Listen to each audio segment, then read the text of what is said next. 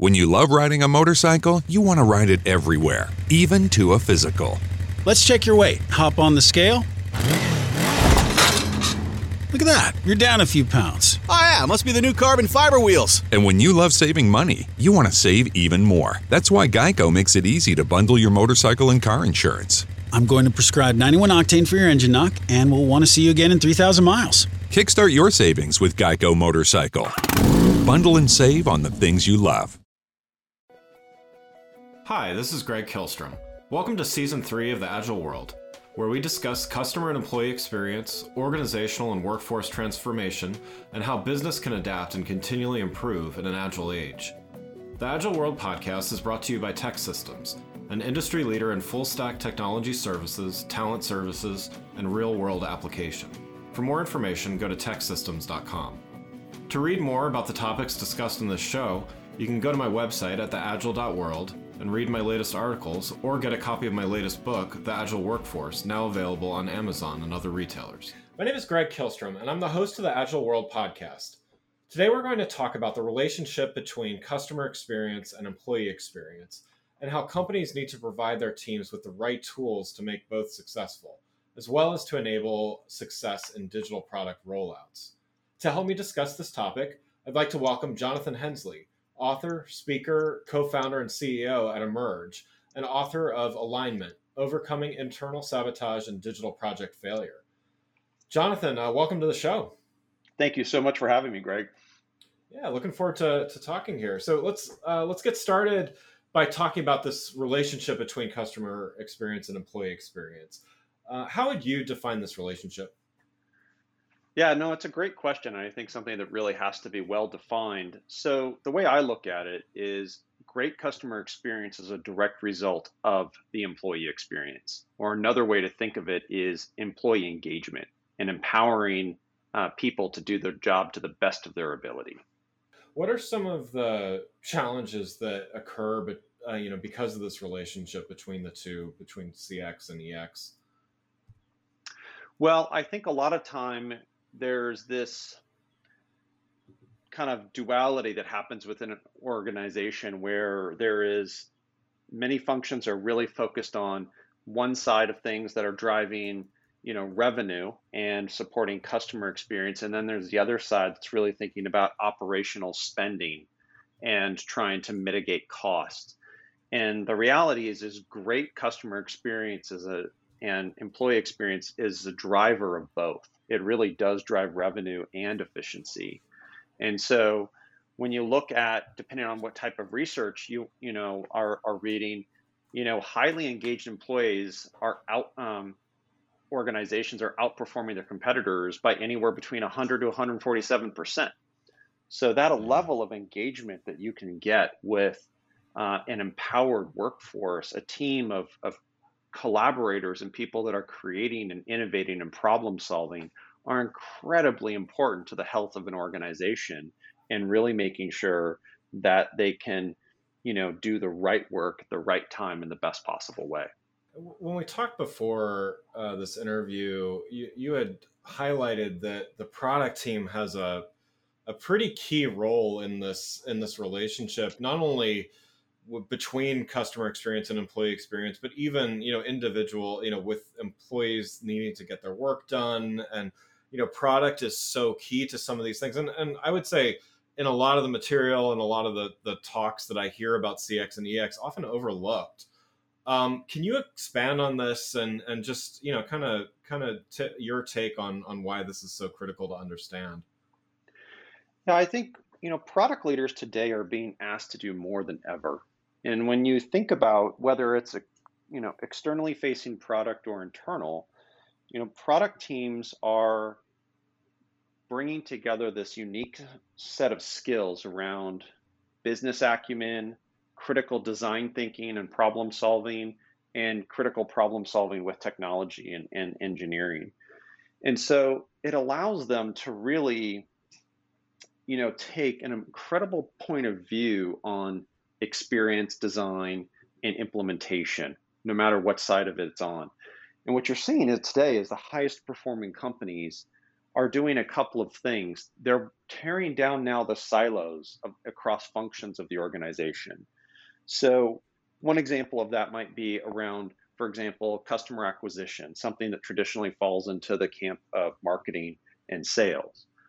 Well, more and more organizations are moving towards product-led growth or product-led modernization if it's from the internal side. And that requires product teams to be owners of these experiences and then in deep collaboration with marketing and sales, collaboration with HR, collaboration with customer success teams or other supporting employee experience teams. And so the product teams becomes almost this nucleus for being able to really deliver on these experiences, because they're not just being asked to create the solutions, they're being asked to maintain them and and continuously drive innovation and improvement. And so they're working on both sides of both the customer experience and employee experience at all times. And that becomes so crucial when you think of the viability of an organization. I mean, one challenge that a product team is being asked to do today as a really good example is information in the organization is usually siloed or distributed across systems. And more organizations are trying to consolidate that information or integrate those systems so they have a true source of truth for whatever it may be. We'll just use customer information as the example. Well, if you provide that source of truth, what you're doing for employees is you're empowering them to have a complete picture of the customer, which means they can answer questions better. They can make better decisions about how to support them or to drive the benefits of your product or service and deliver on your promises. It unlocks so many possibilities for employees and moves them from being reactionary to being able to be proactive, because the tools are giving them in essence, the critical context and information necessary to do their job at the best of their abilities. Do you think that the product teams often see their role as, because we've kind of highlighted that there is some kind of disconnect. I guess, what do you think it is? Is it that the product teams don't necessarily see their role as so central, or is it the inverse, that they're kind of not given the credit they deserve, or maybe a combination of both? Like, where do you see the biggest breakdown? Well, I would say there's two major things that I see. One is they're asked to do a lot, but not necessarily given the authority or power within the organization. Yeah. So that's one issue that I see quite often. The second one is that many product teams are still set up to be delivery focused versus outcome focused. And you see organizations that are really thriving, excelling in every way. Their teams are all outcome focused. They've really said, okay, we understand deliverables have to get done, timelines are important, resources need to be critically managed, but they consider those table stakes. What's more important is, will these deliverables move the organization forward? Will it help employees do their job better? Will it provide a better customer experience? Will it make the company more resilient to competition? They're really looking for what is the critical outcome that has to take place for all of this effort to be worthwhile. And when that mental shift is so critical to really making sure that the teams are set up for success and are aligned to deliver the results that leaders are asking for. So let's change gears for a little bit and talk about some of the concepts in your book called Alignment. Your book discusses why many digital product rollouts fail to meet objectives, as well as how leaders can have greater success. Can you talk a little bit about what you learned in your interviews for the book, as well as your own experience? Sure. So, the book was kind of 20 years in the making, to be honest. So yeah. The original idea behind the book, was to really do a deep dive into understanding why so many products and services fail, and especially within the context of digital product and digital transformation. And when I really started to dig into understanding the root causes of failure, you saw that there was just this constant theme coming to the surface of those who had dealt with these failure and the repercussions of that failure, and that misalignment was preventing the best ideas from being realized. It was eroding teams, and it was crippling great leaders and ruining entire organizations in some cases. Right. And so when we really started to look at alignment, we started to look at, well, what's the difference between leaders and organizations that are constantly beating the odds? And to put that in context, depending on the body of research you look at it, and when it comes to product success, anywhere between about 72 to 90% of new product initiatives fail, which is a staggering amount. Wow. So if the failure rate is that high, what are we not learning that we need to be learning? And usually the concepts are talked about in, well, there wasn't market fit. Well, there's a lot of things that happen developing a product or service, that you can do along the way to establish, markers of success and indicate market fit. So in interviewing these leaders who were beating the odds, not just once or twice, but, a dozen times throughout their careers, or organizations that were not one-offs, and leaders who had built organizations, one successful company, sold it, starts another one, another successful company. This issue of alignment was right at the surface. And so some of the failures that they were able to overcome with alignment were issues of, they really made sure that they knew who their customer was and the true scope of the problem that they were solving for that customer and the impact that problem had on their lives or in the work that they did. Yeah. They really could get to the root cause of, as our organization scales, that we have to manage expectations and challenges that come about when you take optimism or a bullish approach or ego, and how that gets in the way of proper expectations, which is so critical for teams to be grounded in the work that they do. Or being able to understand that siloed knowledge is an inhibitor of success. And so you need to be having people actively working to break down those silos or build bridges between the functions of that organization to pull out that incredible institutional knowledge so that everybody can benefit from that opportunity. Where does process fit into this? I mean, so, definitely, products can't be successful on their own, right? So, definitely you mentioned the people component of it, but how can process help as well? Well, I think process is absolutely essential. I mean, one example is that strategy. So great product strategy. Strategy is one of these things that's kind of a buzzword in a lot of ways. It's often misunderstood. I mean, there's a whole subgenre of content talking about strategy in all of its different contexts. But some of the basics are, strategy is often mistaken for goals or mistaken for planning. Yeah. And these things, none of that has to do with strategy. And so when you build, processes around things, it creates in that context, without a solid foundation of strategy, you are setting up a false sense of security, which is dangerous. So process, I think, is incredibly important. And the process of strategy is just a great example of it. Strategy is not a one-time thing. It's episodic. If you're building a product and your market moves fast, you might be working on strategy all the time. In other cases, maybe it's once a year. It just depends on how fast your organization and how fast your market moves.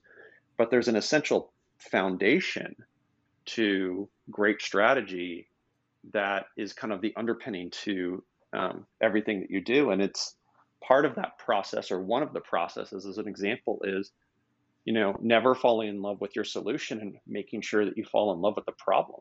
Mm. That continuous discovery and driving of insight to understand not just what your customers do, but why they do the things that they do with your product or service, and how the challenges that you're helping them resolve are impacting them and their organization. That's a never-ending process. Talking about measuring success, right? So, you said which I think that figure is just staggering, that, so high a percentage of product rollouts fail. So we kind of know when something doesn't work. We might kind of feel when something is working, but how do you actually measure success of, whether it's digital transformation, whether it's product rollout or some combination of all of it? How do you measure things so that you don't get too far along and realize looking back that you failed, or something like that? Like, what are some of the metrics that work to meaningfully measure some of this stuff? Well, I think there's a couple of ways to go about it. So from a product, like a core product strategy perspective, measurement of progress needs to be something that's tangible and owned by the team. Yeah. And so you're looking for something like that, a leading indicator. So an example is a lot of times we see, we'll measure performance or success by revenue, or by how many customers we acquire in the next, 60 days or 6 months. And the challenge with that is that those are all leading or lagging indicators. They don't give us any opportunity within that time period to really start to refine and make adjustments as necessary. And the product team might help influence customer acquisition, but they don't actually control customer acquisition. That's delegated to another function. They're a key contributor. So it's difficult for a product team to start to then, who's being held accountable to a metric that they can't control. Yeah. So we really try to look at, well, what are the things that they can control and what are the things that they can help with? And so one of the strategies that I'm a big fan of is this idea of product-led growth. The concept of product-led growth is a term that was coined by OpenView, which is a venture capital group out of Boston. And, how do you create a product that's so sticky, that's so valuable that it drives its own measure of growth? And if, for example, if your marketing team and sales team is doing a phenomenal job at acquiring customers, but they're not actually adopting the product, your revenue is going to show it. So you've missed that metric of revenue. So we love to look for measures that, what can we understand is the user doing within the first 7 days, 14 days, 30 days? What are the stages of product adoption? What are the levers that a product team can pull on to improve the product and to drive retention? And then when they see certain things happening, trigger that to maybe like a customer success team that says, oh, I better reach out and see if I can support this. We see that, if this isn't happening, there may be a point of friction or struggle that the customer is going through. Let's make sure we're there for them. These are the kinds of things that product teams do control often, and can really be incredible measures for making sure that they're always moving the organization and the product forward. What are some of the ways that they can just try to ensure success from the beginning? Like, what are some things that are often overlooked when there's still time to plan and things like that? Well, so one of the things that we see the most often, which I think is a good indicator that drives towards market fit when you talk about specifically rollout, is this idea of who is the user of the product. And it's so often that can start, this is valuable for anybody. Well, that may be true, but if it's something for everybody, then it might have not enough.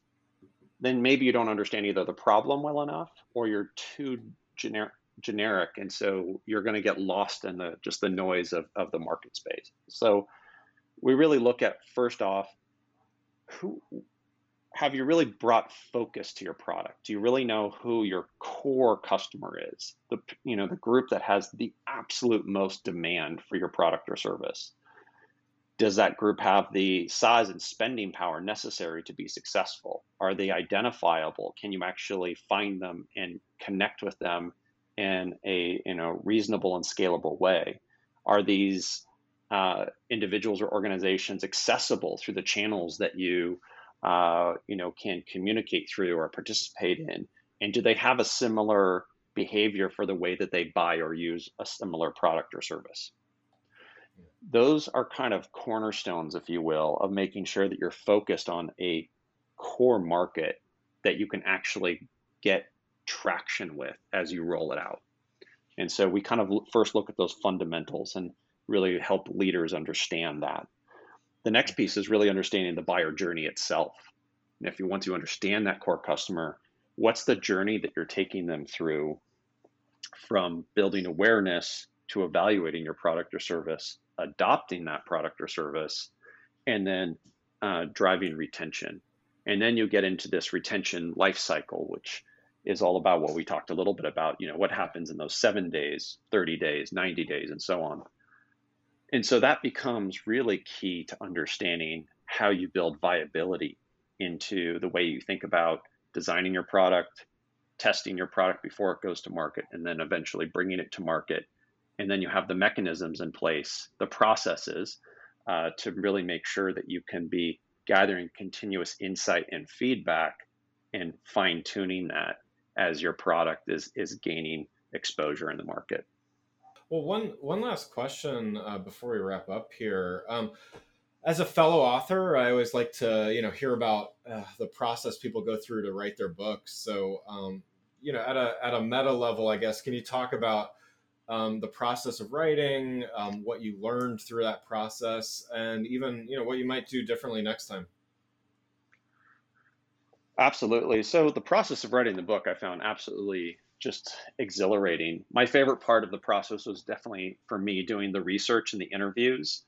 Yeah. Being able to connect and learn from people is something that I just really, really enjoy. I think what I didn't account for, not having been an author of a book before this, is just the sheer amount of time to distill down the content so that you can make it accessible to people. Yeah. That time and that commitment was much more than I anticipated. It took me 2 years to write the book. Part of that due to COVID. Yeah. But if I could have done it differently, I think what I would have done is I would have maybe just stepped away from the business for kind of planned increments where I could really just deep dive. Because the more I had that space versus working in smaller chunks, I learned that I could how much more I could get done and how much more I just even personally enjoyed the writing experience and the process. Yeah, that makes sense. And it's I've done it kind of both ways, and I agree with you. Having some space lets you get a handle on the bigger picture, right? So sometimes working incrementally, like I can knock out a chapter or part of a chapter here or there, but to really kind of make sense of the book, from start to finish. Like, did you have a sense of like the arc that the book was going to have until you were able to take some space and do that? Or, how did kind of the structure of the book come together? Well, so ironically, the original title for the book was Friction, and I was going to write it about just the research on failure. Yeah. But when I went through, and I actually had hundreds of pages of transcripts taped up in a large conference room, and I started going through and just highlighting and going through all of it, I found that the content found its own alignment, basically, and I realized that there was a much different narrative and arc that needed to unfold here. And from having interviewed all of these wonderful people from all these different disciplines. And so that was really interesting to me, because I came in with one idea, and I realized that I just had to let that piece go. It became a part of the book, but not really the book itself. I really had to let the insights that I thought were most valuable in what was coming up thematically through these interviews, and these people who had consistently overcoming these odds were bringing to the surface in their conversations. And that structure and being able then to look at how that insight could be organized collectively became the structure for the book. That's cool. Yeah, I've found it. Sometimes these things take a life of their own. That's so good that you had the freedom to be able to pivot a bit there and tell the story that kind of became apparent, right? That's great to hear. Yeah, it was wonderful to have the freedom, and candidly, last year one of the blessings of having the extra time was to make sure that the narrative could come to fruition in the way that was coming through from all of the interviews and the research. Yeah. Great. Well, Jonathan, thanks so much for joining. For those listening, what's the best way for them to keep up with what you're doing? The best way to stay in touch is come find me on LinkedIn. I'm posting content and engaging in Q&As there all the time. They can also go to emergeinteractive.com, and we have a ton of free resources for product leaders or people interested in improving their existing products or services that's available there. And they can sign up for a monthly newsletter that's available as well. Wonderful. Well, again, I'd like to thank Jonathan Hensley, author, speaker, co-founder, and CEO at Emerge, and author of Alignment, Overcoming Internal Sabotage and Digital Product Failure. Thanks again for listening to The Agile World with Greg Kihlstrom. See you next week. Thanks again for listening to the Agile World podcast, brought to you by Tech Systems. I'm your host, Greg Kihlstrom. If you enjoyed the show, please take a minute to subscribe on your podcast channel of choice and leave us a rating so that others can find the show more easily. You can learn more and get a copy of my latest book, The Agile Workforce, from my website at theagile.world. Hurry into Ram Power Days and experience the raw power of the Ram 3500 with available best-in-class torque and towing among 350-3500 pickups when properly equipped. Strap yourself in for one powerful ride in the Ram TRX with the most horsepower of any gas pickup ever built. Or the Ram 1500, awarded #1 in driver appeal among light-duty pickups by J.D. Power 3 years in a row. Hurry into Ram Power Days going on now. For J.D. Power 2022 U.S. award information, visit jdpower.com/awards.